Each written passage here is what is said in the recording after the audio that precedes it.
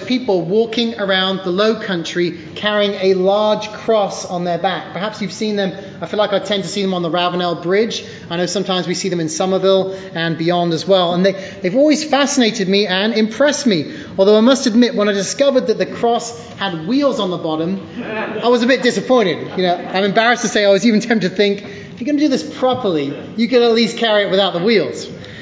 Well, a man you may have seen doing this is John Mengarelli of Somerville. And after spending one particular Lent praying and fasting, he felt the Lord was asking him to literally take up his cross and to carry it around Charleston. And when he was interviewed by the Post and Courier newspaper about why he did this, Mengarelli responded, "In my time of prayer, the Lord spoke into my heart and said, 'A picture is worth 1,000 words.'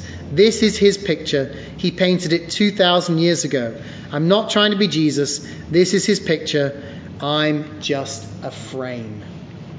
Now, whether or not we think John is right or wrong to do this is really beside the point. He did it, and in doing so, he was ridiculed for it. And yet, even as he was mocked, he also led people to know Jesus.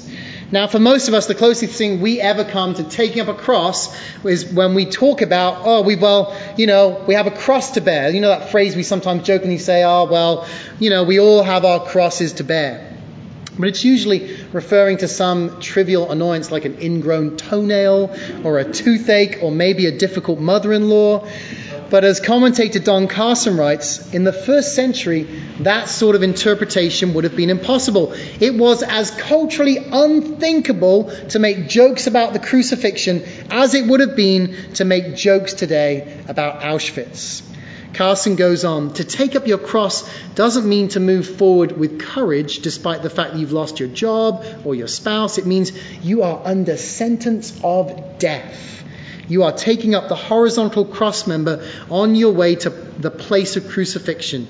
You have abandoned all hope of life in this world. And then, Jesus says, and only then are we ready to follow him. This week we're continuing our sermon series, Living Lent. And we've entered into the season of Lent, that's the 40 days prior to Easter, a season where, like John Mengarelli, we take up disciplines of prayer and fasting, or maybe silence and solitude, or perhaps acts of denial, in hopes of drawing near to God and hearing him speak. Last week we saw Jesus do just this through his entering the wilderness and then resisting the devil's temptations. And we heard the call for us to do the same. This week, though, we'll see how we're called to come and die. To come and die, setting our minds on the things of God and not of man. So let's turn to our gospel reading today from Mark 8 and see what God might be saying to us through his word. You can either follow along on the screen, or you're welcome to pull up your Bible app on your phone, or pull out your Bible if you have one with you. And I want to give you some context first, because it's pretty important. Just prior to this passage, literally the few verses beforehand, we read in Mark that Jesus is on the road with his disciples. And like any good teacher, he asks good questions. And he asks the good questions of his students in hope that they might learn. And the question he asks is, who do people say that I am? Who do people say that I am? And it's a big question. You see, opinion is divided in Israel at that time. And so the disciples respond, well, some say John the Baptist, others say Elijah, and some say one of the prophets. And these aren't bad answers. Jesus is, in fact, a prophet. That's someone who speaks the word of God to the people of God and calls them to respond to him. But is that all there is to be said about Jesus? No, there's something unique and different about him. And so Jesus digs a little deeper, and he makes it personal this time. He asks them, but who do you say that I am? To which Peter, in an unusual moment of perception for him, replies, you are the Christ. You are the Christ. He and perhaps the other disciples too have figured out that this man, their rabbi, is more than a prophet. He's more than a prophet. In fact, he is the Christ, the Messiah. He's the chosen one of God that the Old Testament prophets said would come to rescue the Jews from their oppressors. This is, in fact, a momentous step for Peter to take, and one that probably even surprised himself as he said those words. And note that Jesus makes no attempt to deny what Peter says. He believes it to be accurate. He believes it to be true of himself, that he is the Messiah. And so we come to our passage for today. And in verses 31 and 32 we read this. And he began to teach them that the Son of Man must suffer many things and be rejected by the elders and the chief priests and the scribes and be killed, and after 3 days rise again. And he said this plainly. And Peter took him aside and began to rebuke him. So first of all, we come to this title that Jesus talks about. Who is he talking about when he says Son of Man? Well, he's actually referring to himself. We find this title used in the Old Testament, hundreds of years previously, in the book of Daniel chapter 7. And here it refers to an exalted figure, someone who receives authority and glory and sovereign power, someone who's worshipped by all peoples and all nations, and whose kingdom will never end and never be destroyed. So by calling himself the Son of Man, Jesus is beginning to show the disciples that yes, he is the Messiah, but he's more than the political or the warrior Messiah that the Jews were hoping for, someone who would defeat the Romans and restore Israel. No, he's going to defeat a much greater enemy that they are facing. He's going to actually defeat sin and death, and he's going to do it by a means that they're not expecting, by dying and rising again. Now you might say, well, how did they not know this? Why didn't they put this together? But for those of us who sit on the other side of Easter, which we have done for 2,000 years, okay, we have a different vantage point to them. So it's not surprising to us to hear Jesus say this. But it must have been pretty shocking for those disciples on the other side of Easter, not having experienced that yet. They're probably still under the misconception that Jesus is here to establish an earthly kingdom. He's going to be the next king of Israel. And he certainly seems to have the power to do it. The miracles they've seen happen. He can take it if he wants to. But now he's talking about dying. Doesn't seem like the kind of thing that someone who's about to conquer a country would talk about. And then he seems to get a little bit crazy and he talks about coming back to life again. But you see, Jesus knows that in order to rescue all people, not just the Jews, and not just the Jews from the Romans, in order to heal their broken relationships with the Father, there's got to be one sacrifice for the whole world. Only then can God's righteous anger be assuaged. Only then can people be forgiven. And only then can they experience life in all of its fullness. Therefore, on the cross, Jesus must take all of mankind's sin upon himself, and in doing so, pay the price that no one else can pay. And then he must rise again and defeat death forever. Now, of course, Peter doesn't want to hear this, right? He doesn't want to hear that. This isn't who he thinks Jesus is, or what he should be about. No, he, like so many of us at one stage or another in our lives, he wants Jesus to fit into the mold that he thinks of who he should be. Whether that's just as a myth, whether that's as a nice historical teacher or a nice historical figure or a good teacher, whether that's as his buddy or his political ruler perhaps. We all do this at one stage or another. And we mistake Jesus for someone that he's not. And we experience a rude awakening when we discover who he really is. And that's exactly what happens to Peter right now. In verse 33, we read this. But turning and seeing his disciples, he rebuked Peter and said, "Get behind me, Satan, for you are not setting your mind on the things of God, but on the things of man." Jesus corrects Peter very firmly. It's a stinging rebuke. Imagine if your best friend said to you, "Get behind me, Satan." It would probably be, whoa, hold on. But you see, Jesus knows that Satan, who's tried to tempt him in the wilderness, and he's defeated that, is now trying to tempt him in a very subtle way, which is through one of his followers, one of his friends even. And Jesus will have none of it. It may be hard for us to swallow, but we too can make the same mistake as Peter, letting Satan use us for his purposes. None of us want to admit to that, do we? None of us. But we too can do the same thing. And how does Satan do it? Well, as Jesus says, he does it by getting us to set our minds on the things of the world around us and not on the things of God, on our earthly kingdoms rather than on God's kingdoms. So we start to focus on having the right house maybe, or how to make the most of our leisure time on a beautiful sunny day like today, or how to have the nicest clothes or the best car or the greatest education or the best looking body or the most prestigious job or the right spouse or the perfect church or even the best performing children. And we lose our focus on what really matters very quickly, which is following Jesus, being formed by him and fulfilling his mission here on earth. We sell out and we settle for something less. It's what I've heard some call, we live our shadow mission. Something that looks really good, but is not God's best for us. So what are we to do? Well, the good news is that in our story, Jesus doesn't leave it there. No, he pulls his followers together and he explains to them what it looks like to set their minds on the things of God. Jesus wants the crowds and his own disciples to know that they're getting themselves into something quite serious when they choose to follow him. He wants to help them to see what it looks like to follow the real Messiah, the real Jesus, not the one that we want him to be for our own purposes. In verses 34 through 37, Jesus says this: "If anyone would come after me, let him deny himself and take up his cross and follow me. For whoever would save his life will lose it, but whoever loses his life for my sake and the gospel's will save it.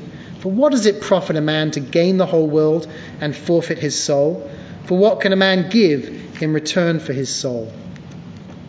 One commentator writing about this passage says, there is nothing self-indulgent about being a Christian. There is nothing self-indulgent about being a Christian. The disciples had probably seen a man take up his cross, and they knew what it meant. When a man from one of the Jewish villages took up a cross and went off with a little band of soldiers, he was on a one-way journey. He would not be back.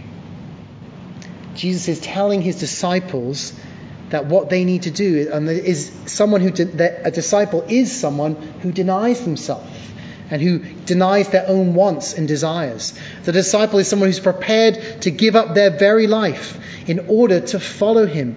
And the disciple is someone who prioritizes God's kingdom over this earthly kingdom. Jesus doesn't play the bait and switch game. Come follow me, it's going to be wonderful, which it will be. He tells them up front, here's what to expect. Here's the cost. And it is costly.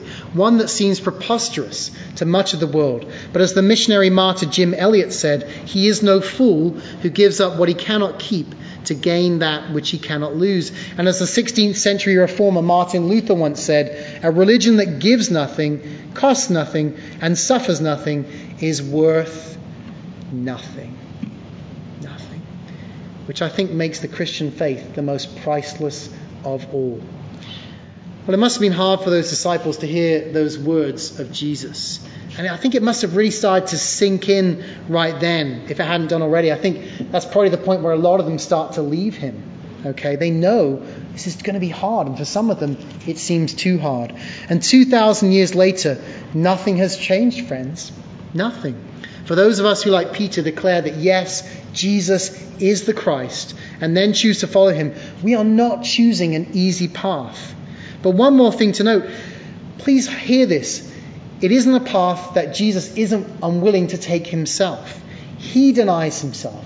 He takes up his cross, and he goes where he doesn't want to go. What is it he prays in the Garden of Gethsemane just before he's crucified? Father, all things are possible for you. Remove this cup from me. Yet not what I will, but what you will.